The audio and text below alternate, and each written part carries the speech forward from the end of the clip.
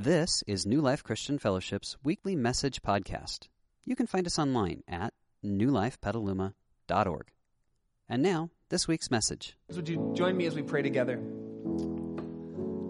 Lord, on this 4th of July weekend, we are so thankful. Thankful for the gift that you've given us to live in such a beautiful place where we have the freedom to experience you. Thankful for the women and men who serve so courageously to protect those freedoms. And even in the midst of our thankfulness, Lord, we look around our country, we look around this world at tragedies like the ones that happened in Orlando, at tragedies even yesterday like the bombing and the murder of 120 people in Baghdad. And we ask, Lord Jesus, that just as we experience your freedom here, that others would experience your freedom, your joy, and your purpose. God, would you continue to work powerfully in us individually, in us in a community, and in us in this world as we seek to follow you. Lord, we are thankful. And even in the midst of the ups and downs of life, it is well with our soul because we know that you are with us, guiding and leading and partnering. And so we say thank you, God. We're ready to encounter you as we continue this morning. Amen. Amen. Go ahead and grab a seat. Happy 4th of July weekend, everybody. Hey, thank you. Man, it's good to be with you today. If we haven't had a chance to meet yet, my name is Kevin. I'm one of the pastors, and I'll be guiding us for the rest of our time together this morning, and I would love to talk to you after service. So if we haven't met, after service, as you make your way out, there's Guest Central. You can grab one of those guest gifts. If you're a guest with us today, we have a little something for you out there at Guest Central, and I'll be hanging out in that general area. I would just love to say hi. Love to hear your story, what brought you to New Life, hear how the experience was for you. So go ahead and grab me when you come out. Hey, we're launching a brand new series today, and it's going to be a ton of fun. And I want to give you some tools to help you as we continue to encounter God today. And they're found inside this program. So go ahead and grab your program and grab this Start Here card. This is just a great way for you to have full access to our pastoral team. So we can pray for you, so we can partner with you in any way that we can. I'm going to ask you to go ahead and put your name on this and your email address if you're a guest with us today. And then later, if I've earned your trust, we're going to pass some baskets. I'll just ask you to drop this in the basket when it's passed. So go ahead and get that ready. And then you're going to want to grab our teaching notes. They've got the Bible story we're looking at today. They've got some fill in the blanks and just some ways for us to continue to press into this topic as we go through our time. Well, have you ever noticed that over time things change? Have you ever noticed that? Have you ever noticed that our recollection of experiences change? If you don't believe me, just go to your 20-year high school reunion and find the football team. Okay, they'll tell you that their stories about how football really was and your recollection of football, they're miles apart. Have you ever noticed that our bodies tend to change over time? Guys, I don't know about you, but my hair is starting to migrate south for the winter of my life. I don't know. Things just change over time. Have you ever noticed that stories tend to change over time? Someone will say something, and it seems very clear in this moment, but as time goes on, it just kind of changes. And I want to prove this point. So I'm going to try something I've never done before, and it's going to take some of you to help me out. Now, if this goes horribly wrong, here's what this means. It means that our message will be done right now because my whole theory is about this point. So here's what I need. I need you to help me. And if you want to get out of here, get on stage to get this right so that I'm wrong and you can go home and shoot off fireworks. I need like 7 to 10 people to come up on stage and be with me up here. 7 to 10. You can raise your hand or you can just come up. And don't everybody jump at once, okay? I know what you're thinking. It's like Walmart on Black Friday. Don't everybody charge me at once, but I need some of you. Good. 1, 2, excellent. 3, 4, 5, 6, 7. Come on, somebody over here in the side. Come on. 8, thank you. Andrew, perfect. Come on up. 9.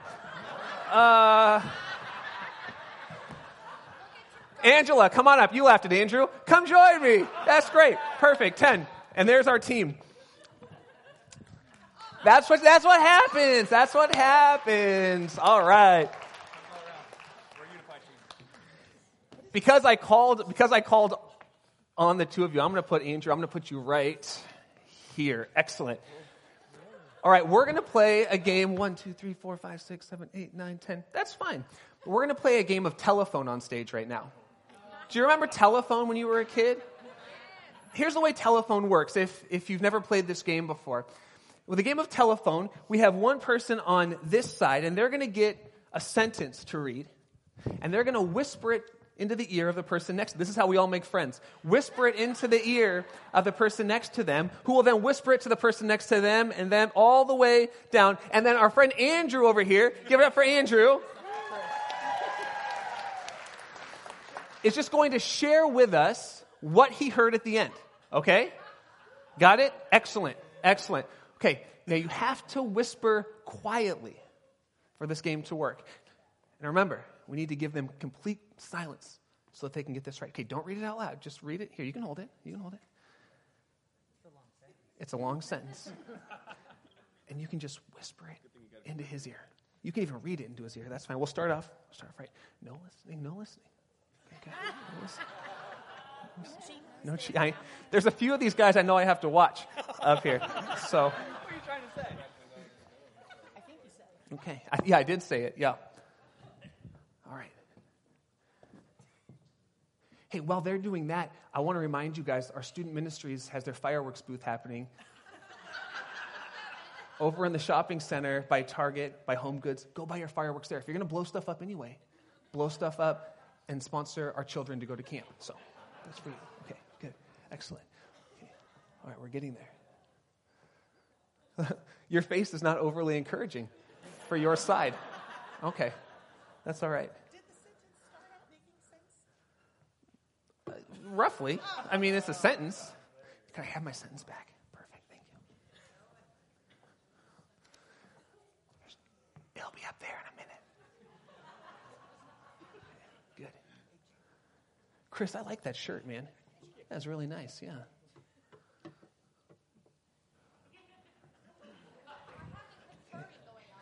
Yeah, that's I don't think it's going to help them. I don't think it's going to help them.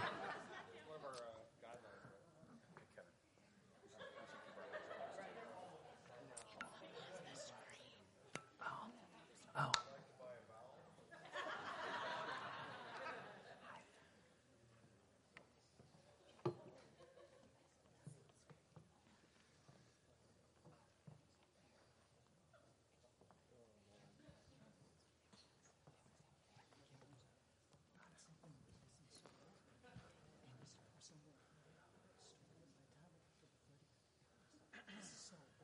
So here's what's going to happen. Either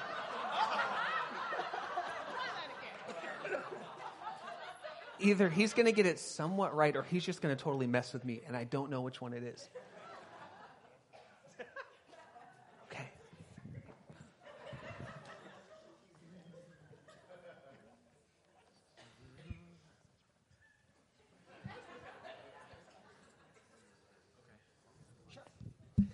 All right, Andrew, what's the sentence? Rabbits rumble, dogs bark in the park, and bunnies bounce. Let's check our sentences up on the screen. Rabbits rumble, giants grumble, dogs bark in the dark, and wolves woo in the blue. Now, you were close. You were close. Hey, let's give it up for our team. Can we thank them for being up here?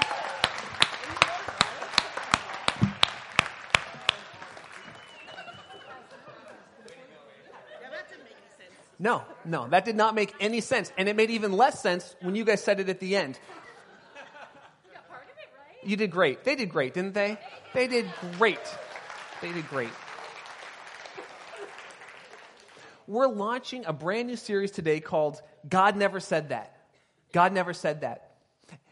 And when you think about the reality that we come here each week and we base our lives, our marriages, our family, our finance, our vision for what the world could be, and even our eternities on the things that God said, isn't it important that we know what God actually said? Because the truth is, just like in our game of telephone, over time, as grandparents relay stories of what God says to your parents, as your parents relay them to you, as we hop on Google and see what the Bible really says, as you hop on Facebook and see a really great picture background with something that God said on it, or a billboard, over time, the messages can be changed and translated a little bit. Sometimes those messages are relatively benign. For example, God never said, cleanliness is next to godliness. Now, it's a benign thing. It's actually a good idea. And those of you parents are thinking, that's great. If you're single, cleanliness will help you get a date. So that's a good thing, right? Your neighbor appreciates cleanliness, but cleanliness actually won't get you any closer to God than not being clean. God never said that. Sometimes it's benign, but sometimes it can be potentially destructive. How many of you heard this one? God helps those who help themselves. When we press into that a little bit, it leads us with the illusion that it's all about getting mine and having it. God helps me when I help myself. It gives us the assumption that it's all for our consumption. And then we look around the world and we see people who are hurting, who are living in extreme poverty, who have no clean drinking water, and we think to ourselves, well, if God helps those who help themselves, then they need to help themselves. And it turns our worldview in. See, this is what happens when we believe that God said things that God never actually said. My wife was gone for the last 4 days. She was traveling to the Midwest, and I had our kids. And one of the things that they asked me pretty much every day was, Dad, can we have movie night tonight? And here's what I said to them every time. Maybe. And then I followed up with, what does maybe mean? And they said, maybe means that we might do it and we might not. But here's the truth. By the time 5 o'clock rolled around, I was exhausted. Okay? I needed to make meals. I needed to get lunches ready for the next day. And I'm telling you, maybe by the time 5 o'clock rolled around, always meant yes. Until the one time it didn't. The one time that maybe actually meant no, it left my kids confused. It left them hurt. It left them frustrated. They felt bamboozled. They felt hoodwinked. They felt like, wait a minute, you've been telling me maybe, and maybe has meant yes, but now you're telling me maybe, and maybe means no? See, this is the danger of believing that God promises things or says things that God never actually says. If we're banking and betting our lives on the fact that God made a specific promise to us, and then that promise doesn't come to pass because God never actually promised it, it leaves us feeling disillusioned with God, frustrated. It leaves us swinging the pendulum from, I must not have enough faith, I must not be good enough for God to do that thing for me, or God must be a liar. And neither one is necessarily true. It could be that we're believing a promise, believing a thing that God never actually said.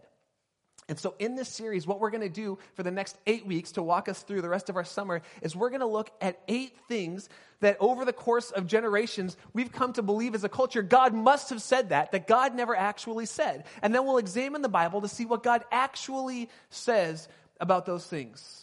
We just finished up our series called The Invisible War. And we said that there is a very real enemy, not just to God, but an enemy to you and to me. And one of his main tactics is lying to us. So what I wanted to do to follow up that series is talk for the next couple months about some truths that we have and some ways that the enemy has just slightly turned that truth and made it into a lie and left us believing things that aren't necessarily true.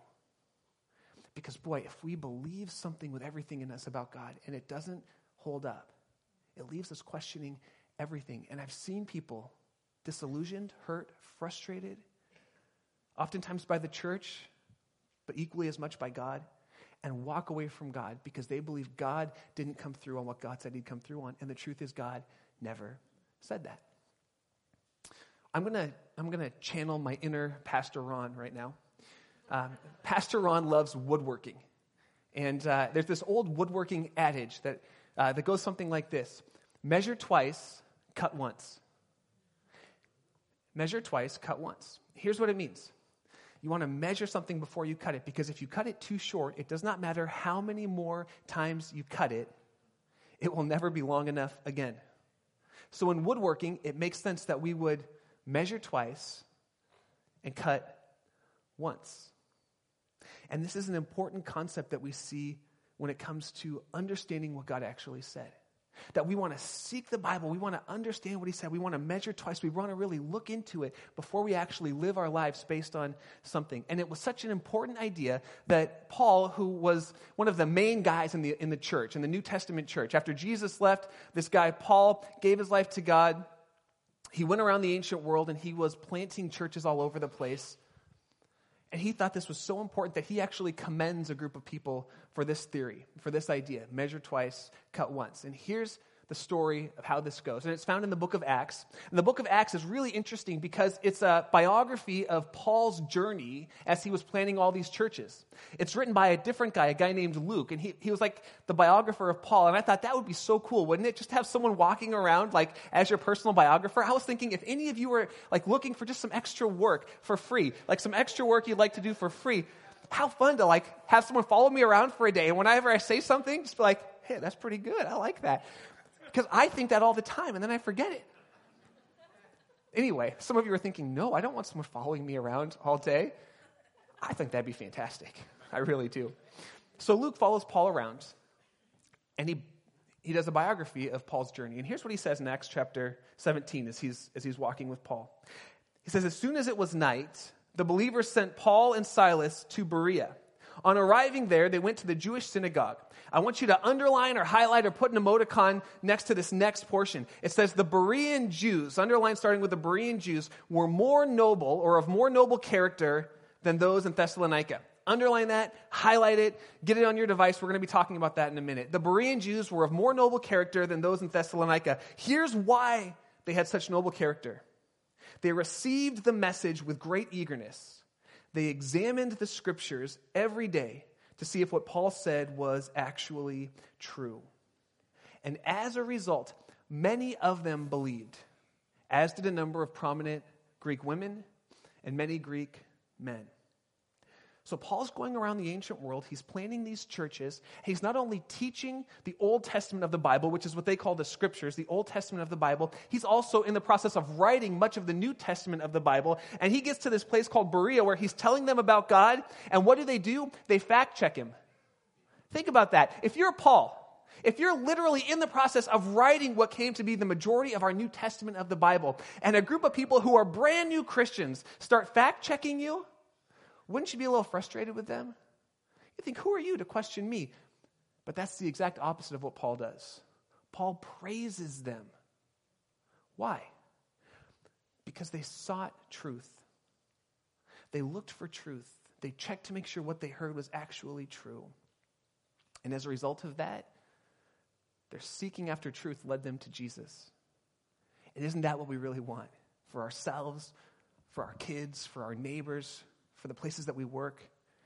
As we seek truth, it ultimately will lead us to God himself in the form of Jesus Christ.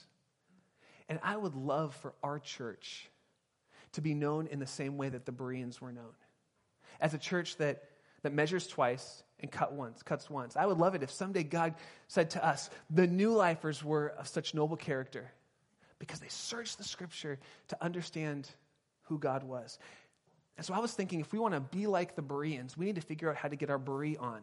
So what I want to do for the rest of our time together is talk about 3 ways that we can get our Beree on, because it's super important.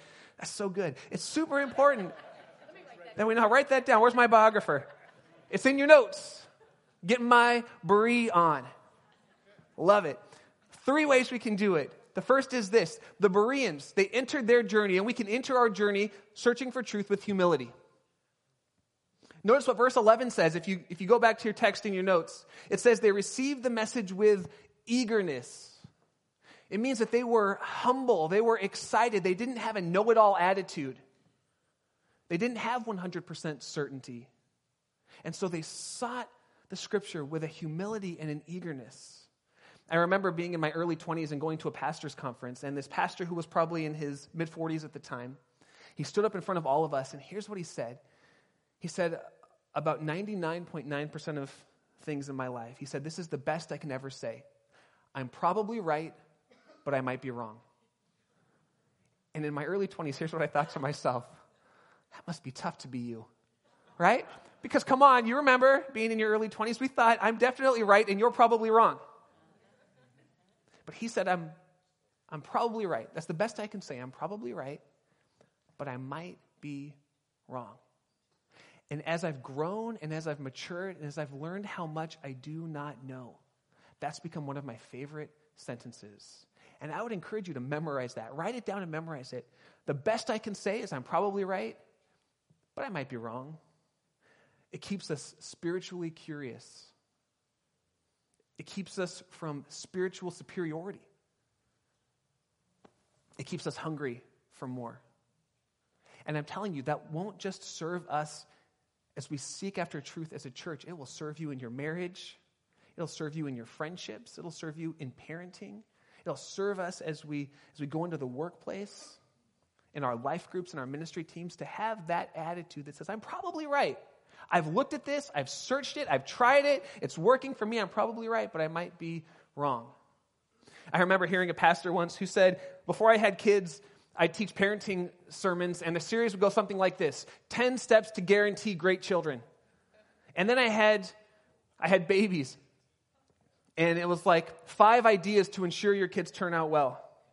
And then my kids turned into teenagers, and it was like, good luck, God. It's like, I'm probably right, but I might be wrong. If we want to get our brie on, we got to enter this journey with humility as we seek after truth. The second thing we can do is enter the journey for truth by understanding what the entire Bible says on any given topic. Did you know that one of the most divisive things among Christians and among churches is a Bible verse? Think about this. If you have any church history understanding, or if you were raised in the church, you know that there are various denominations. Under the umbrella of Christian, there are Catholic Christians and Protestant Christians. And then under the Protestant umbrella, there are all sorts of denominations and non-denominational churches. Do you wonder how those churches all split? How those denominations started? Here's how they started: with a Bible verse. With a Bible verse. We're told that the Bible is the sword of truth, that it's sharper than any two-edged blade, and it cuts to the heart of who we are. That's what the Bible is. But anytime we pull one verse and make this our verse or my pet verse, we take that sword of truth and we turn it into a prison shank. We really do. And I've got if you know what a prison shank is, it's like a knife. I've never actually experienced that, but I'm told. And here's what Christians do. We take our little verse, or our 2 verses, or our 3 verses, and we go up to the next Christian. We get them with our verse, and then they get us. And we're shaking it. And it's tragic. It's tragic. But the Bereans didn't do that. Notice what the Bereans did. It says they searched the Scriptures. That's a reference to the entire Old Testament of the Bible. They searched the entirety of the Scriptures to see if what Paul was telling them was true. They didn't take one verse and make this their proof text verse for their idea or their thing or their platform they were going to stand on. They searched the entirety of the Scriptures to understand God's heart on the topic. And if we want to seek truth in a way that is humble and actually leads us to God, we need to look at the entire Bible. God gave us 66 letters in the Bible to reveal his heart to us. So whatever the topic is, the best way to go about it is to say, well, what does God say in the entire Bible? Not in this one verse or this one verse, but in the entire Bible to give me his heart on the topic. And you might be wondering, how do I do that? Well, if you've got an electronic Bible, you would just do a keyword search for whatever that topic is. And then you would just start to search through all of the Scriptures. If you're kicking it old school, if you've got a paper Bible, go to the back. There's a concordance. You can look at it, find the thing you're looking for, and you can search the Bible. Write that down. Concordance, keyword search. Write that down in your notes. That's how you would search the Scriptures to find out. And here's a little trick that I've learned. If you search the entire Bible on a topic and you're still confused, the best thing you can do is look at Jesus. Because we're told that Jesus is God in the flesh, that he came to reveal God to us, to reveal God's heart to us. So if you search through the whole thing and you're thinking, I'm still totally confused as to what God says about this topic, go to the biographies of Jesus' life, Matthew, Mark, Luke, and John, and just look at Jesus' character, his nature, his heart, the way he interacts with people, and that will give you God's heart on the topic. The third thing is this. They entered their journey for truth in community. I love what the passage tells us. It says, they received the message with eagerness. It says, they searched the Bible. It says, they came to believe that Jesus really was the Son of God. Do you notice all the theys in there? It wasn't, well, he searched the Bible. She had humility. It was a community seeking God together. As I look at kind of the religious landscape over history, I found a startling trend. Did you know that almost without exception, Every major cult that's ever started has one thing in common. And the one thing that all major cults have in common is this. It starts with one person. One person. God spoke to one person. One person went in and came out with a message from God that took an entire group of people in a destructive way. That's the great thing about community. It keeps us from, we have all sorts of thoughts in our minds. We have all sorts of voices sometimes in our heads, and it's hard to know, is that God speaking to me, or is that the jalapenos I had with dinner last night? I mean, what is it? And when it's just me out here, it's like, oh no. But when we search in community, it protects us. It protects us, and it keeps us walking in the right direction. That's why God gave us the church. Did you know that? He gave us the church to be a gathering, a community of people. That's why it's a gift. Sunday morning is a gift to you. It's not something God expects from us. It's a gift to us. Come together, be a church, pray for one another, serve one another, worship together, learn together. I could not say something on Sunday that will lead us all astray because there are too many of us here for us to do that. And in the collection of us, God leads us to truth together. That's why church is a gift. That's why ministry teams are a gift to us. In the context of serving together, we're getting to know each other. We're getting to experience life together, and we're seeking truth together. That's why life groups are a gift to us. If you're wondering, I had someone ask me recently, you've been talking about life groups. I'm new to the church. What are life groups? Life groups are just small group gatherings of people that meet at various times throughout the year, and we have two main focuses. One, we want to form community. We want to actually show up and be seen by each other, because we find that we live in a world that while there's so much social media sharing the highlight reel of your life, there are very few people who actually know us and accept us right where we are. So life groups give us a place to be known by each other and to know each other, to share life together, to speak truth to each other. And then life groups are a place to seek truth as a community. Right now our life groups are on a summer break, but in the fall when we highlight groups, I'm telling you, I don't say, join a group, because God wants something from you. I invite you, join a group, because God wants something for you. He wants you to be able to experience truth in the context of community.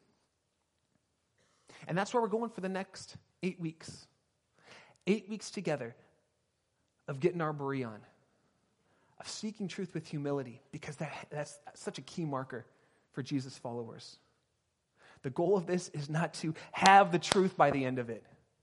The goal of this is to humbly seek truth together so that we could put our lives on a foundation of what God actually says about himself and experience all that God has for us.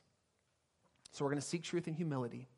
And I want to invite you, we're going to need to be humble because there's going to be at least 1 week in here for almost everyone, and I don't know which week it will be for you, but 1 week for almost everyone where something will come up on the screen and you'll think, no, that's totally true. And you're going to be tempted, as am I, to say, no, they're wrong, I'm right. And this is where humility comes in. If you could remember this phrase, I'm probably right, but I might be wrong. It'll create space for us to actually encounter God. So we're going to search the whole Bible to see what he says on various topics. And we're going to do it in community. We're going to invite God to lead us together as we encounter him. And it's going to be so good, and it's going to be so fun, and I can't wait. I can't wait. In this series, we're going to have at least 4 different voices communicating at different times. We're going to have 4 of our pastoral teams sharing somewhere in this series. I can't wait to hear the voices of our pastoral team as they share with us together. I can't wait to learn from the people who I partner with in ministry, and I know the same is true for you guys. So get ready. It's going to be so fun. And I want to leave you, especially if you're brand new to Christianity, brand new to the church, I want to leave you with something God did actually say. And we find it in a letter called Colossians. And here's what it says. It says, at one time, you and I, we were alienated from God. We were actually enemies of God in our own minds because of our evil behavior. And what the author is saying is that there's this thing called sin that permeates the world. It has infected and affected everything, including us. It's the things that we think and say and do that hurt us, that hurt those closest to us, and ultimately that separate us from God. It says we were alienated from God because of our sin. And the problem with sin is we can't fix it on our own. That's why you've laid in bed before and you've thought to yourself, I'm never going to do that again or say that again. Never going to yell at the kids again. Never going to look at that again or drink it again or smoke it again. Never again. And then a week later or a month later or a year later, you were looking at it, drinking it, smoking it, yelling at them, doing it. And you thought to yourself, why can't I stop? The Bible says that's because sin has infected and affected everything. Not only has it hurt us and hurt our relationships, but it has alienated us, separated us from God. Verse 22 says, but here's the good news. But God has reconciled you. That means restored us back together, brought us back into a relationship with God by Christ's physical body through death to present you as holy in his sight, without blemish and free from accusation. What the author of Colossians is reminding us of is the thing that we celebrated at communion, that Jesus was God in the flesh, that he lived a perfect life to show us what it looks like to live with God, and that he freely gave his life on a cross to pay the penalty for our sin. He was nailed to the cross and he died. And if that was the end of the story, that would be a tragic story. But it's not the end. Jesus actually rose from the dead 3 days later, and in rising from the dead, he conquered death, and he broke the power of sin once and forever. And we were once alienated from God, but now we're brought back together with him to experience life in God's family, to experience freedom. And I'm telling you, this 4th of July weekend, as we're looking at the freedom that we experience, the greatest freedom you could ever have is freedom that you find in a relationship with Christ, where he frees you from your sin, he forgives you of your destructive patterns, he walks with you in this life. That's what God did for us. And every other freedom that we experience is an outpouring of the freedom that God wants to give to you. And if you're here and you've never experienced that freedom, you've never entered into a personal relationship with God, where you had that transition happen from Colossians, you moved from enemy of God to be restored to God, then I'm going to pray right now, and I'm going to give you a chance to do that, to enter into a relationship with him, to accept his forgiveness, to begin the journey of following him with your life. And if you're ready to make that decision, when we pray, I'm just going to ask you to repeat a simple prayer after me.